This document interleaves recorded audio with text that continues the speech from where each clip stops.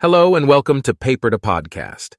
Today we're diving headfirst into the fascinating world of computational psychology with a paper that sounds like it was written by someone who's really good at reading minds, or at least pretending to.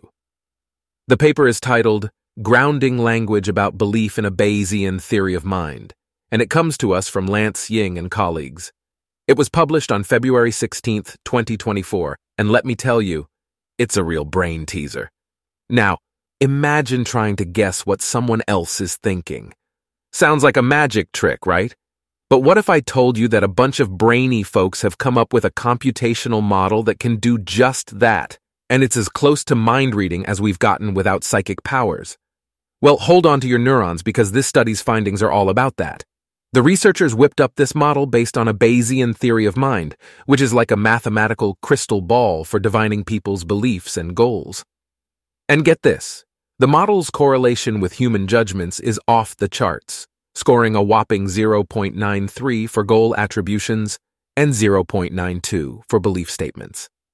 In other words, this model can predict what you're thinking just by watching you chase gems around in a video game. Creepy, but cool. But here's the kicker. When it comes to making judgments about beliefs, we humans tend to throw base rates out the window and just focus on the juicy evidence in front of us. So, if we see someone acting like they believe in the tooth fairy, we're likely going to assume they really do, regardless of how many adults have told us she doesn't exist. The researchers didn't just pull these findings out of a hat, though.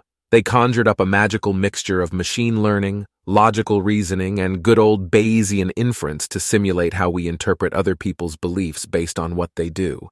They even made a language model that turns plain English into logical formulas. Because why not make things more complicated? Now you might be thinking, this all sounds great, but what's the catch?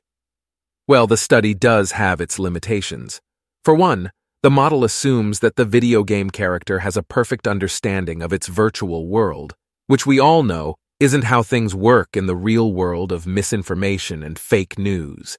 And the puzzles they use to test this theory, they're about as simple as a peanut butter and jelly sandwich, which might not translate to the messy banquet of real-life human beliefs.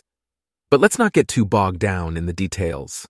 The potential applications of this research are way too exciting.